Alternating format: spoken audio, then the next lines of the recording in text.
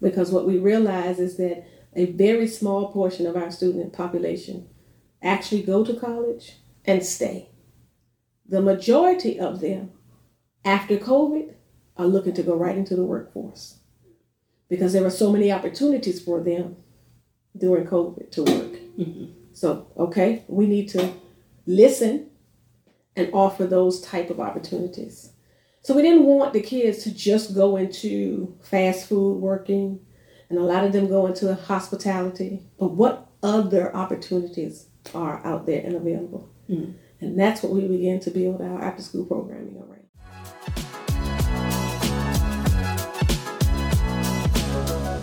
Hi, Principal Murray. How are you today? Amazing. Awesome. I love to hear it. Amazing. That sends my heart aflutter.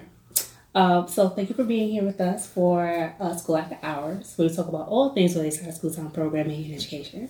And today we're visiting John Marshall to talk about the transformation that you've done with the school, not just with them academically during the day. Congratulations on your accredited. Thank you. And but transforming it into a model of focusing on entrepreneurship, but also bringing in resources so kids could pursue the skills that may not have them go into college, but they can make a decent living. So give people a little bit of background about you for people that don't know. They're like, Principal Murray, who that? So go ahead and introduce yourself and give them a little bit about you, Principal Murray. Well, thank you for having me. I'm Monica Murray. I am the proud principal of John Marshall High School here in Richmond, Virginia, where we exceed expectations with excellence every single day. I've been in education now for 27 years. I've been a teacher, a teacher coach. I've also been an administrator as a AP, assistant principal, and now this is year 5 of my principalship here at John Marshall High School. Throughout my tenure, I have kind of done a little bit of everything. After school programming was important and was one of the things that drew me to being an educator, because I remember my experience in high school, and it didn't end when the bell rang. We remained after school, and it was those moments that we really enjoyed or found love for, one, our classmates, and I would say it's an extension of the education process. So here at John Marshall, we're a Title I school, and I say often that we use Title I funds to enhance our learning, but 21st century brings the fun in the afternoon. And so we knew we had to find funds to make sure that our after-school programming was robust, and 21st century allows us to do that. Awesome. So some of the things that have happened in John Marshall, like you all have gone viral. That's one of the things. You also got your school accreditation, but you also transformed the model of what you wanted the after-school program to look like after COVID. So kind of walk us through that process of what it looked like before to what it is now. Right. So when I first started working at John Marshall, I was a part of our after-school programming, and it was very easy to get kids to stay after school. All you had to say was we were feeding them or we had some type of activity and kids stayed after school. But then when COVID hit, and also our district changed our time of day. So our day ends at 4:00. So after COVID and that day ending, it was ghost town when we first got back. Trying to get kids involved and acclimated again to what school looked like, what the beginning of school looks like, all the way through the end, was difficult. And so we knew that we had to do some things differently. And so the easiest population for us to touch were the athletes. We knew that the athletes were committed because of their athletic programming. And once we could get them, we knew we could build other programming around, and that they would then motivate other kids to begin to stay back. So we began to look at what were the needs of the athletes. One of the most important things for student athletes is to remain eligible so they can play. And that eligibility is easy during the season. But in the off season, what do we do to make sure that they're eligible? And so our after-school programming offers opportunity for our tutoring programs and getting them engaged and introduced to that living wage profession. Because what we realize is that a very small portion of our student population actually go to college and stay. The majority of them, after COVID, are looking to go right into the workforce. because there were so many opportunities for them during COVID to work. So, okay, we need to listen and offer those type of opportunities. So we didn't want the kids to just go into fast food working, and a lot of them go into hospitality. But what other opportunities are out there and available? And that's what we began to build our after school programming around. So in that sense, you know, you have some entrepreneurship that's going on. Tell us a little bit about that. Yes. So each year we do an entrepreneur fair where we bring in entrepreneurs in the area. The kids get to meet them, make connections with them, learn about their business, and it opens our students up to different opportunities. So we just had our entrepreneur fair, and we had entrepreneurs here who own their own cooking and catering business, mental health services, truck drivers, the gamut from those that offer childcare, had created their own art. Right, and so we had folks who had earring stands and hat stands and T-shirt stands and a snow cone machine, and the kids got to experience that, right? And so when we figured out what areas the kids were interested in, we started teaching those skills. One of the ones that we're working on right now as we're preparing for senior installation is the balloon craft and the opportunity that kids have now to create these experiences or decorate places using balloons. It's a big thing now. And every event that we have in the school, we're asking for a balloon arch or towers. The kids are learning how to do that and create that. And they can then create a business of their own, right? We also have photography, videography, and social media, which is huge. And kids are monetizing their skills on that social media platform. We have introduced and really fallen in love with a kid who just graduated. But before he graduated, because of his skill behind the camera and his ability to push that on social media, he now has his own photography business, thriving photography business. And he's in college right here. And so now we're able to hire him to do some of the work for us. So he gets to give back to his alma mater. All right. And that's the important thing, trying to connect students back to where they started. And I know in previous conversations, not just with other colleagues, but even with my person that's behind the camera, like we've talked about students going to having these robust experiences in middle school. They're getting the activities, all the things, but somewhere in high school, like it's lost in translation and they don't have the same type of fun. They don't have the same type of experience. And to see how you capture that here for them to build them for careers, right? Literally outside of the building, I think is amazing. And that's one of the things that we were talking about in our conversations, like who's capitalizing on social media, who's capitalizing on creating content. And that's one of the things that you were able to do with John Marshall. Go ahead and tell about it. Go ahead. So when I first got here, I knew that we had to be the owner of our story. I didn't want anyone else to tell our story but us. And so I knew that social media would be a platform that we could do that instantly. So we found staff members, especially young staff members, who we could hone in on and give that responsibility to. So immediately we hired 2 social media coordinators that do all of our content and promotion. They began, or the kids really began to gravitate around them. Like, I want to be in the videos. So if you want to be in the videos, we're going to show you how to also make the videos. And so they became a part of the process.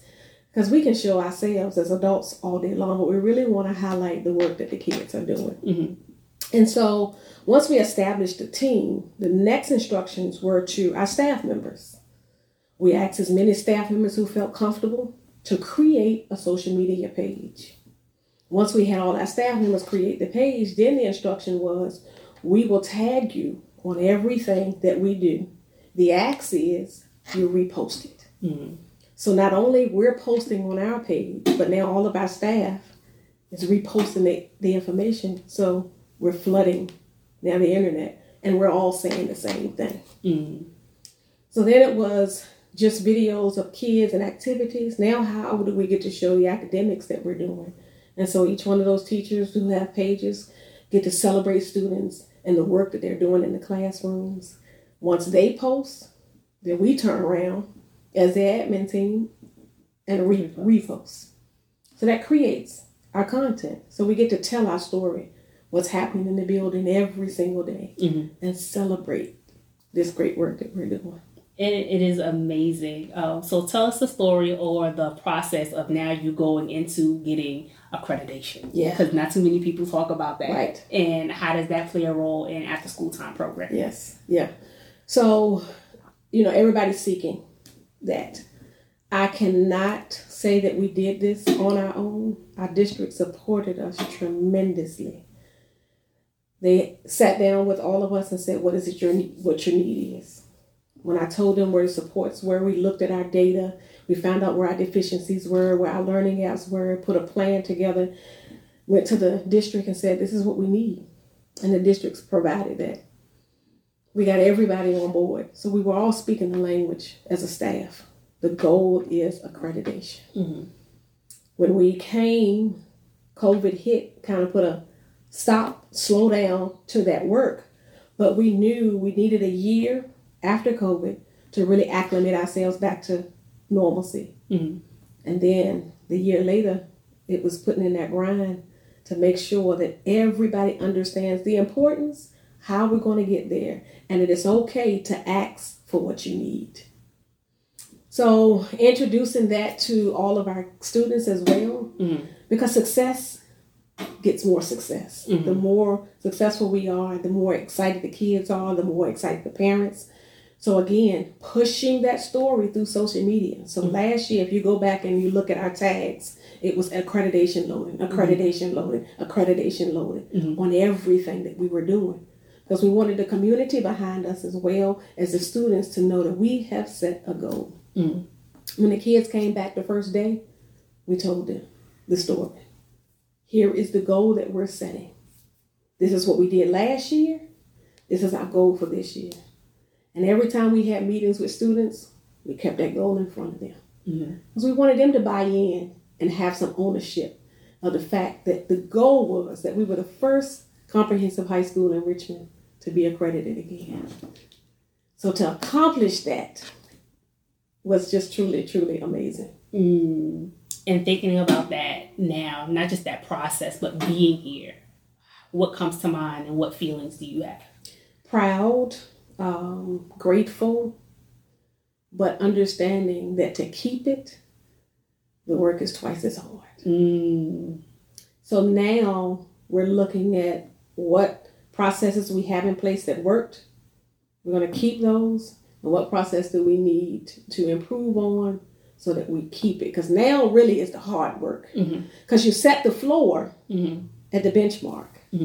Now we're trying to now push ourselves to go beyond that. Right. And how does after school help you with that goal? After school affords us the opportunity to give the extra, to get the one problem that we didn't get to get in class, or to have the conversation, or to motivate really them to come back the next day. Because if I'm doing what I need to do in class, I have after school to look forward to. And we try to make after school look completely different than the 90-minute block of instruction. So infusing the instruction into the fun is really the way we do it. Here's the fun, and before you know it, we're reminding you that in biology class, y'all talked about cells today. Or in math class, you had functions that you had to express. Or in English, y'all were reading. So in theater, we're going through, and then we're acting out some of what you were reading. So they're getting it, but they're just getting it subliminally in the fun. Amazing, good stuff. So we're going to go ahead and switch over to our professionals lounge. Okay. So, Principal Murray, my question for you is for those that are in leadership and they are striving for this accreditation, but also to engage their students. What encouragement would you give them and what advice would you give them for this process? So encouragement is to always know that you're doing what you're doing for children. Keeping that in the forefront. That we do this work because we desire student success and to grow children. I would also say keep it simple and keep the main thing, right? So building relationships with staff and making staff feel empowered to make decisions and building staff capacity helps staff understand the importance of the work that we're doing. So you got to feed the staff so they don't eat the children. So that's a book. Making sure staff feel heard, valued, and supported, right? Once they feel heard, valued, and supported, then they're going to give everything that they can to their students. Students need to know what their goal is. So keeping the goal in front of the students, and then the community needs to understand that they are part of the success. Feed the staff so they don't eat the children, keep the goal in front of the students, and make sure community is involved. Well, if anybody wanted to get in touch with you, Principal Murray, go ahead and give me your information so they can reach out to you. Absolutely. So I can be reached here at the school, but through phone. Mm-hmm. That's 780-6052. 804-780-6052. But the easiest way to get in contact with me is through email, and that's mglass, MGLASS, at rvaschools.net. Okay. Well, thank you so much for your time, Principal Murray. You're welcome. Well, everyone, that brings us to the end of our show. If you liked what you heard and you enjoyed our conversation, make sure that you're following us on YouTube, but also hit that like button so we know what you are enjoying. You can also find us on other podcast platforms like Apple Podcasts, Spotify, and Google Podcasts if you want to listen to our audio version as well. To get more behind the scenes stuff, make sure that you're following us on our social media accounts, Instagram and Facebook at School After Hours. Well, that's all I have for today. In the words of Mr. Arthur Ashe, start where you are, use what you have, do what you can. Until next time, y'all. Bye-bye.